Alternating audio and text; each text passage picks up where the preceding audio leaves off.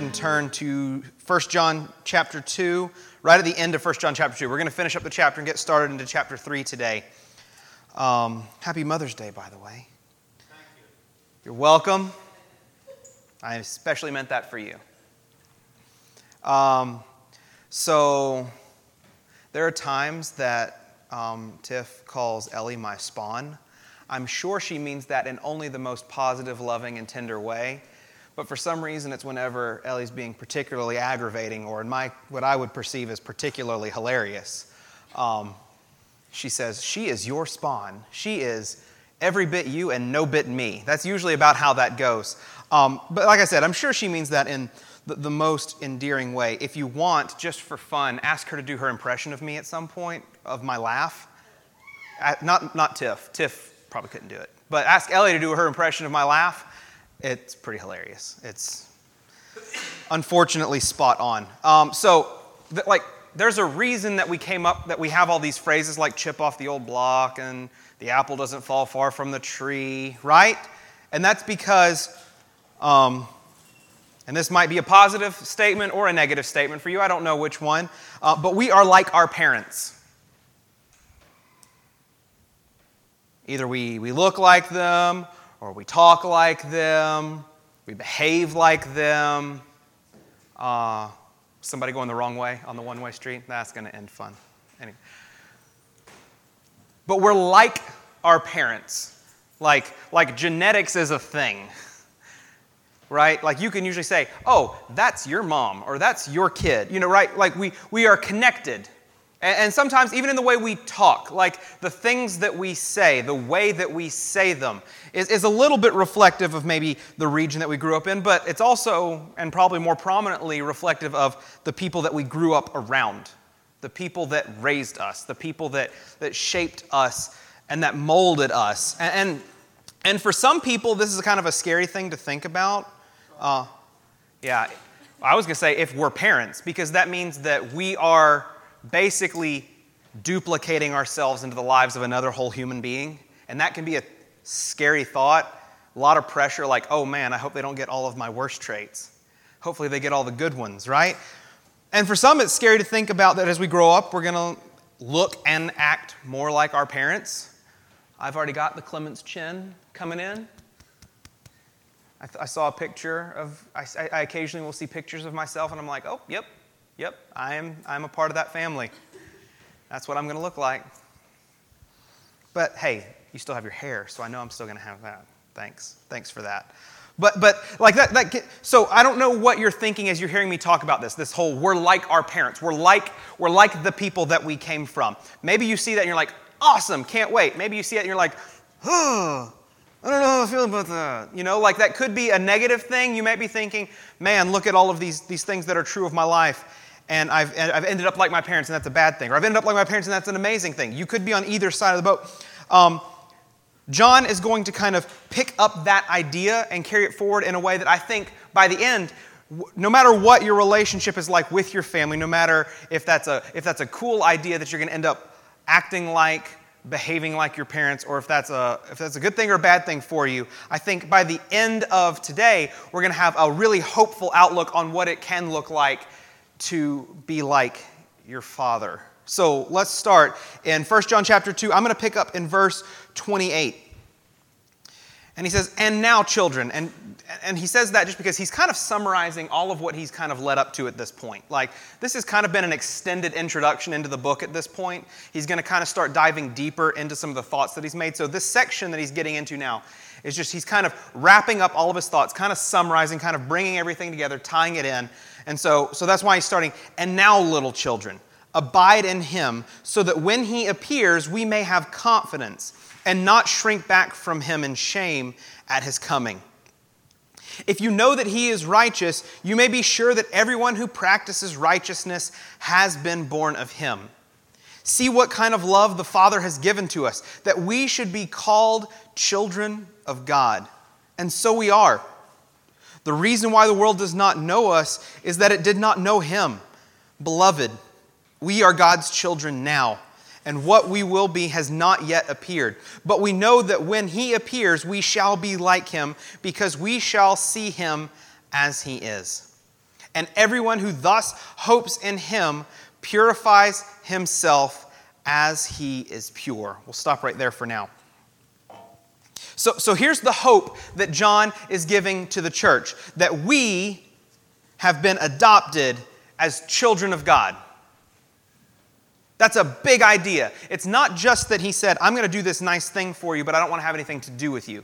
It's that when he saves us, it's not just that he saves us from our sin. It's not just that he gives us a hope in eternal life, but that we're actually adopted into his family. We're given all of the rights of being a child of God. We are going to receive an inheritance as one of God's children. And that is an amazing, amazing thought. Because it doesn't have to remain now that we're afraid we're going to grow up like our parents. What John is reminding us is that we have a new family. We have a new father. And we have been adopted into that family because of what Jesus has done. This is the big culmination of this long introduction that John's been giving, where he's been talking about, if you're saved, you'll do these things. Or if you're saved, you won't sin in this way. Or if you're saved, you're going to love each other really well. He's been giving us all of these things. And what he's now saying is, you're going to be like your parents. If you're saved, God has now adopted you as his child. So if you're saved, you're going to look like your father. If you're saved, you will look like your father. And this is great news. This is good stuff. Because especially if, and like I said, if maybe you think, I'm going to grow up and be like my parents, maybe if that's not the most positive thing, he's saying you have a new hope. You have a new thing to be driven by, is that, I don't have to grow up to be like whatever came before me. I get to grow up to be like what Jesus is. What Jesus is when he modeled, perfect servant leadership and sacrificing for us, and the way that he loved us. Like, we get to be that because we're a child of God just as Jesus is his son. So your hope is no longer found in your relationship with your earthly parents, but with your new Father in God. So I want to, and in saying that, I want to make a point. Just to make sure, I'm not trying to say that your earthly relationship with your parents doesn't matter. Yes, there are verses that talk about leave your father and mother, like the church is your new family and all of that. I'm not saying, you should be like, I don't like you guys anymore, I'm done with you, and just completely, ignore them. It's not that it means nothing. It's just no longer what you're ultimately identifying yourself as. You're no longer identifying yourself as, I am Tanner, son of Dale.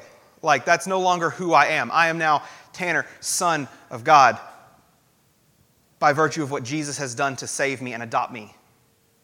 Right? So it's not that it means nothing. Those relationships still matter. And even more so if your family are not saved. It really matters because now that you have this new understanding of what this new life is, this new hope, this new Father, this new Savior, you want to show that to your family just as much as you can because you want them to know that same truth and know that same hope.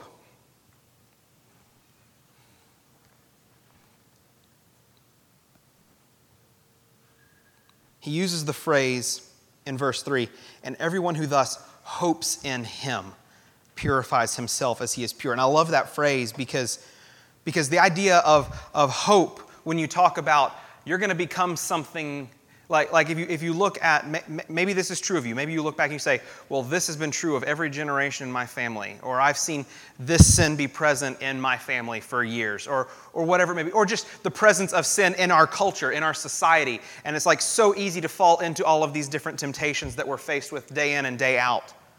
We could fall into so many different things, and it can be demoralizing, it can be hard, it can be like, I don't know how I'm going to do that, but the phrase that he used, the one who hopes in him, right? We are hopeful because we are in Christ.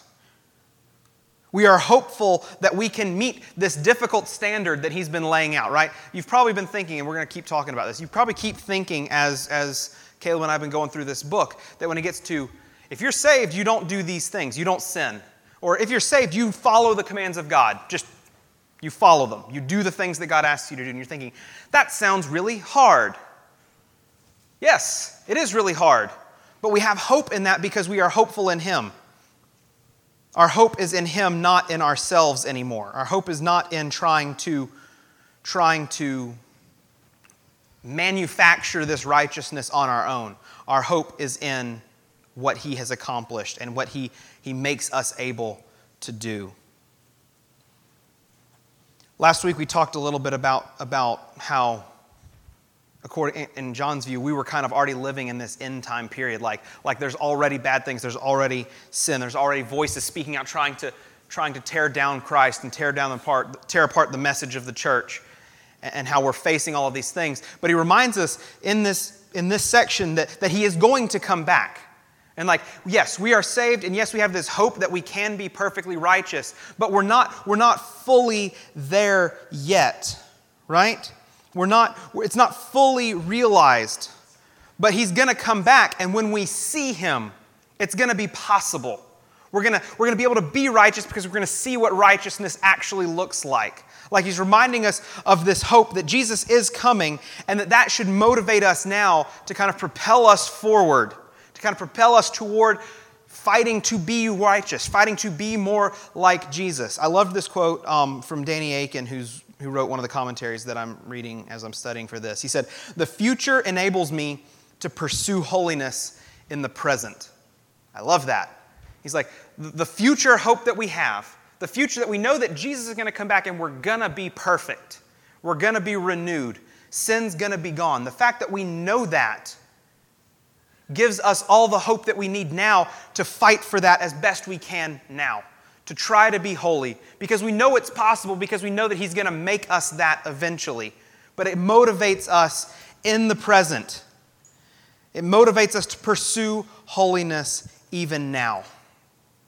And so as we've been talking through all of these different things, all of these different ways that, all these different standards that John is laying out for what it looks like to be saved, that you're not going to be caught living in these sins that can dominate our lives, or you're going to be pursuing the commands of God, following the things that he calls us to do. And you're going to be not doing the things you're not supposed to be doing and doing the things that you're supposed to be doing. And all the while, you're going to be really good at loving people, which we talked a little bit about last week and how difficult that can be, right? But we have this hope that is in Christ, that it will be perfected in us. And so now we pursue that with everything that we have because of the hope that we have as one of his adopted sons or daughters. Let's go ahead and keep reading. 1 John chapter 3, picking up in verse 4. He says, "Everyone who makes a practice of sinning also practices lawlessness. Sin is lawlessness. You know that he appeared in order to take away sins, and in him there is no sin. No one who abides in him keeps on sinning. No one who keeps on sinning has either seen him or known him. Little children, let no one deceive you. Whoever practices righteousness is righteous as he is righteous. Whoever makes a practice of sinning is of the devil, for the devil has been sinning from the beginning. The reason the Son of God appeared was to destroy the works of the devil." So we'll start there.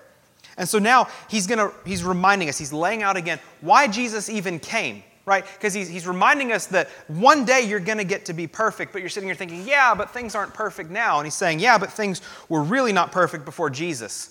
And he came for two reasons. I'll give you those two reasons. Jesus came so that he could destroy sin and so that he could defeat the devil. Those are the 2 points that he gives us right there. So when it seems like it's really hard to meet the standards, even impossible, I would remind you that it is. It is impossible. Prior to Christ's coming and sacrificing himself, living a perfect life and dying on our behalf, it was impossible for us to meet that standard. There was no way. We could not earn it. We could not work our way into it. But now, because Jesus' whole purpose for coming was to defeat sin and defeat the works of the devil, our enemy, right? He says, because he came for that, this is now available to you. It is now possible for you to not be trapped in your sin. It's now possible for you to love people in the right way. It is now possible for you to understand how to follow and obey the commands of God. You can't just manufacture that on your own when you're trapped in sin. And so he reminds us again that those who are saved will not to continue to sin. And I want to just point out again that what he says, everyone who makes a practice of sinning also practices lawlessness. I'm not saying that if you are saved, you will stop sinning entirely for the rest of your life. I'm not saying that. That's why he reminded us that we'll understand what righteousness is when Jesus comes back. Like there's still a future hope that we're going to be completely perfected. So I'm not trying to say, if you sin, that means you're out. But what he's saying is, if you make a practice of sinning, if you are fully committed and fully invested in your sin, and you have no interest in trying to get out of it, you just want to continue to live in whatever that sin is that's dominating your life, he's saying, you can't do that as a member of the body of Christ. You can't be a child of God and live that way. And so he's saying this for a couple of different reasons. It could just be to reassure believers who are like, okay, I've seen growth. I've seen deliverance from that sin that used to dominate my life. And now it's reassuring to me, oh man, I am saved. And I think that's been one of his primary points up to this point in the book, is just to say to the church, look, you are saved. Look at what you're not doing anymore that you used to be trapped in. Look at the things that you used to be defined by that now you have a new hope and a new set of motivations. Look at those things that are now the things that are driving you. So it could just be to reassure some of their salvation where they might be doubting. Oh man, I did sin that one time. I did that thing yesterday, or I said this thing in a bad way, or I lied, or I whatever. Insert sin here. And he's trying to say, but you're not practicing lawlessness. You're not fully invested in just diving like head first into your sin, and that's because Jesus is delivering you from that. So it could be that he's trying to reassure, or. And this is a big or, and this might be for you. I don't know who you are, but just kind of the royal you. Is that a thing? I don't know. It could be to shock some who may not believe, who think that they are saved. It could be to shock people who think that they're saved into realizing, oh man, he says I can't be saved if I'm practicing lawlessness in this way. And I look at my life. Maybe you need to examine your life right now. Examine your heart and discover where you are on this. Is John reassuring you right now? Or is John saying, no, look, you have this pattern of sin that is present in your life that is not reflective of a child of God. A child of God would not do that. A child of God would not behave in that way. Maybe you need to examine your life, examine your heart, and ask who you are. Is your hope actually in him? Is your hope and your trust and your faith and everything in Jesus? Or have you just been in the church enough that you know enough things and you try to be good, but you're trying to get by on your own righteousness and you're not being driven by what Christ has done for you, and maybe you're not actually saved? Examine your heart and know who you are. And he makes the point that Jesus was uniquely able to make this way for us. Only Jesus could do this because Jesus himself lived without sin. I'm going to bring up just a couple of verses here. These are all pretty short. I was thinking about this. We haven't done like scripture memorization in a little while, but if you want some verses to memorize, these would be really good ones. And many of these you will have heard. So I'm just going to kind of go through these real quick. Hebrews 4:15, I think, is up first. Yes, Hebrews 4:15. For we do not have a high priest who is unable to sympathize with our weakness, but one who in every respect has been tempted as we are, yet without sin. Jesus went through everything, experienced all of the things that we need to experience. He was tempted in the same ways that we are tempted, except he was perfect. He did not sin.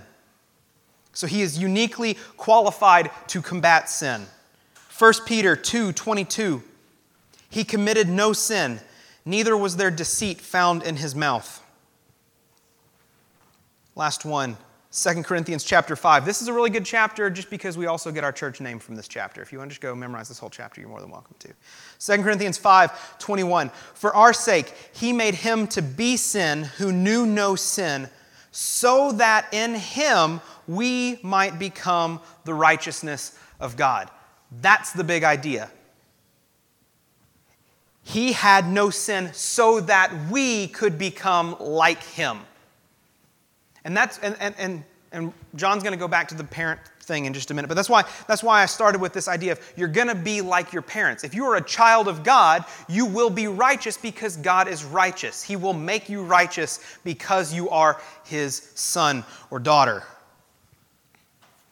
Jesus was the only one who was able to make that way possible because Jesus Himself was the only one who was without sin, who could live that life in that way.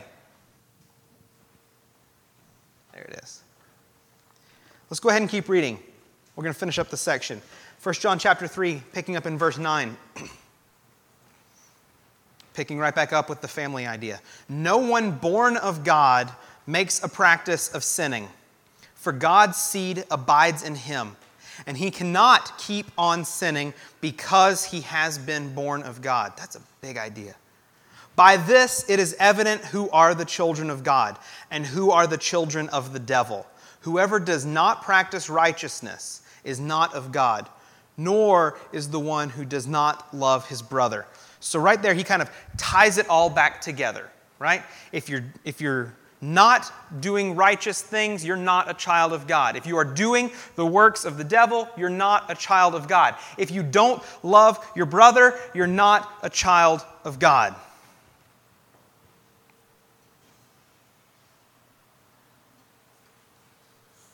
But he's reminding us, it is possible to stop living in sin. It is possible to live a life like Christ because we have been born of God. If you have been born of God, it's going to look like you have been born of God. The kids have been learning a song about that in the kids' room. If you ask Ellie, I don't know if any of the other kids have picked up on all the motions. Ellie's big on motions. She likes the motions. But I don't know if you guys know this, but the fruit of the Spirit is not a coconut or a banana or a watermelon. I don't know if there's anything else. I know those three. Lemon. Banana's my favorite. Right? But the fruit of the Spirit are love, joy, peace, patience, kindness, goodness, faithfulness, gentleness, self-control. They've got hand motions. It's great. I don't do those. But like he's saying, if you are saved, you're going to look like you're saved. Those things are going to be evident in you. You're going to be filled with love and joy and peace and patience, kindness, goodness, faithfulness, gentleness, self-control. All of those things are going to be true of you because the Spirit is present in you, and those things are going to naturally come out of the Spirit, so they're going to come out of you as well.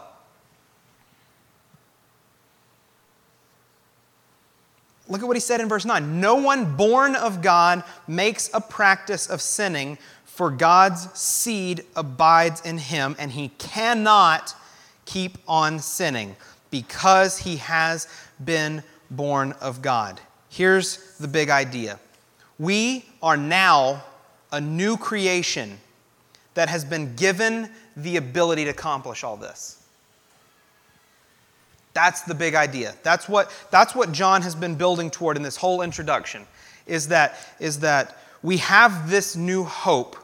We are now able to do these things, to become like Jesus, to live a righteous life, to set aside the sins that dominate who we have been, to stop, I guess, following in our parents' footsteps and start following in a new Father's footsteps, one who is perfect and one who is holy and one who is righteous.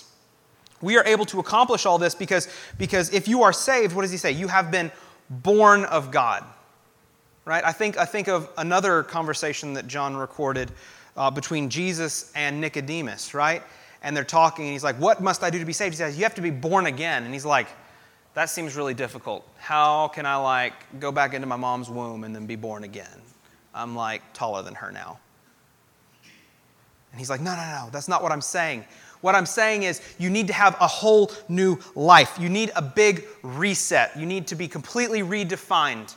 No longer are you a child only of your earthly parents, but now you have a new father. You are born of God.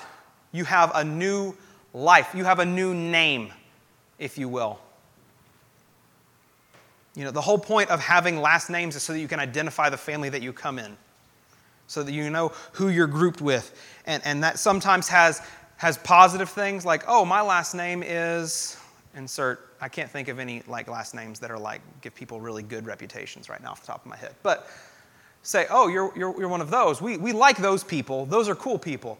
Or you're like, well, my last name is this. Oh, we're going to stay away. We know who your family is. But what he's saying is, you're no longer defined by those family names anymore. You have a new family name. Child of God. Son, daughter of God. We have to be born again into new life.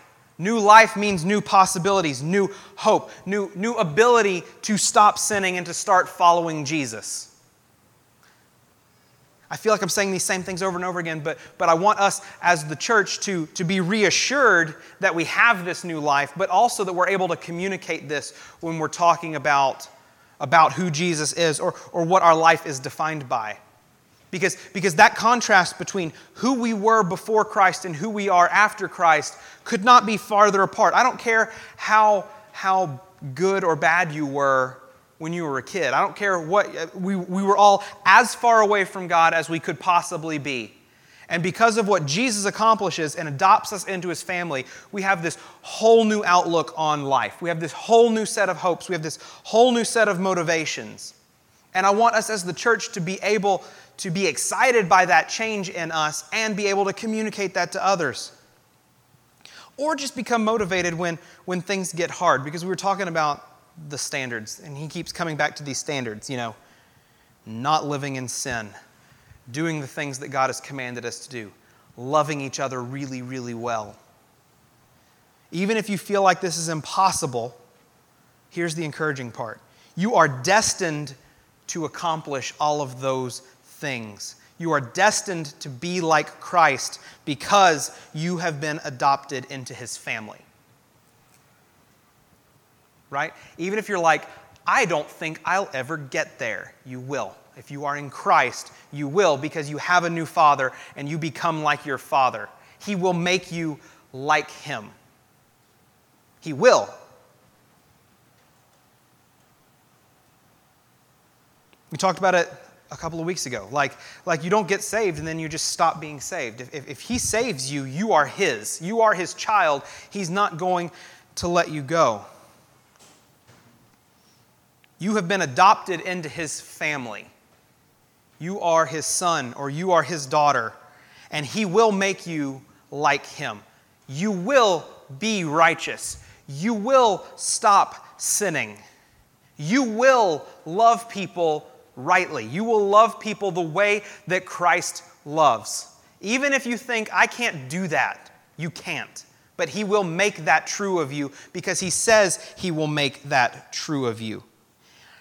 Everyone who thus hopes in Him purifies himself as He is pure.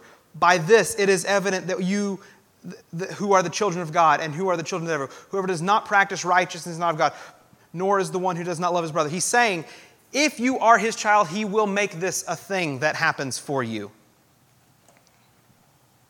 If you are not His child, I got to say it in the negative way too. If you are not His child, this cannot become true of you. It goes both ways. If you are His child, He will do this. If you have not been born again, like we said, if you are still in sin, you need that new hope. You need that new life. You need to be completely reborn into the family of God.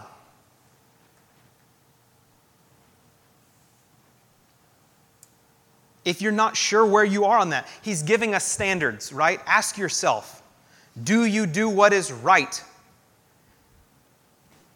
Yes, no? Are you living in sin? Yes, no?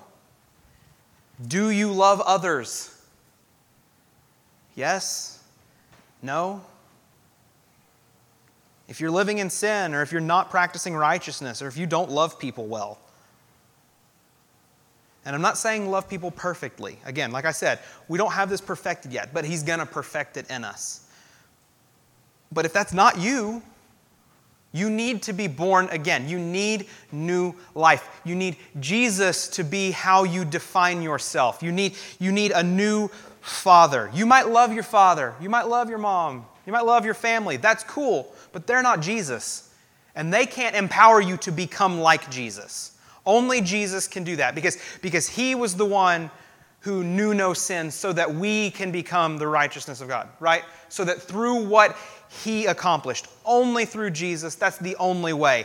And if you're trying to get by based on, I can do these things that are good, I can do these things that are righteous, I can stop doing these things that are bad all on my own, that's not salvation. That won't be perfected in you. You're actually doing that on your own, under your own power. You're doing it for selfish reasons, trying to say, look, I'm good enough. And that isn't righteousness. Doing righteousness for my own sake is just as sinful as not doing it at all, because I'm making it about me. The only way we can practice righteousness, the only way we can escape from our sin is through Jesus. He was the only way. He was always the only way. There was never another option. So who are you? What do you define yourself by? What is true of your life? If you were going to be honest and come stand up here and say what things are true of your life, what things you are doing or what things you are not doing, what sins you are not committing, what sins you are living in. If you had to come up here and you had to be honest, what would you be saying? Would you be declaring that your hope and your trust are in Jesus and that your life is defined by him? Or would you be walking up here and saying, this isn't who I am?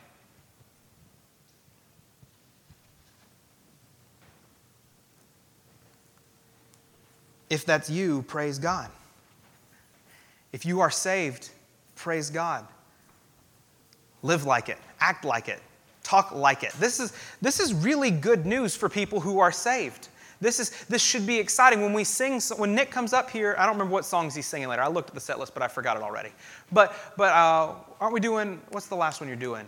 He is risen? Or it is finished, that one. Yeah, like that's an exciting song. Like we're done with sin. It's finished. He's accomplished everything. That's exciting. When we sing those things, you should be able to sing that with a smile on your face and a little bit of joy in your spirit.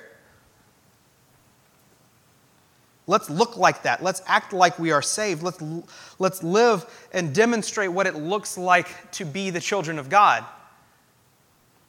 But if that's not you, I want you to realize what the state is that you are living in, that you are trapped in your sin and there is no way out except for through Jesus.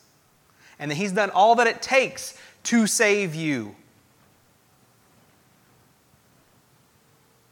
And all you have to do is be born again, repent, start over with Jesus. Let's pray.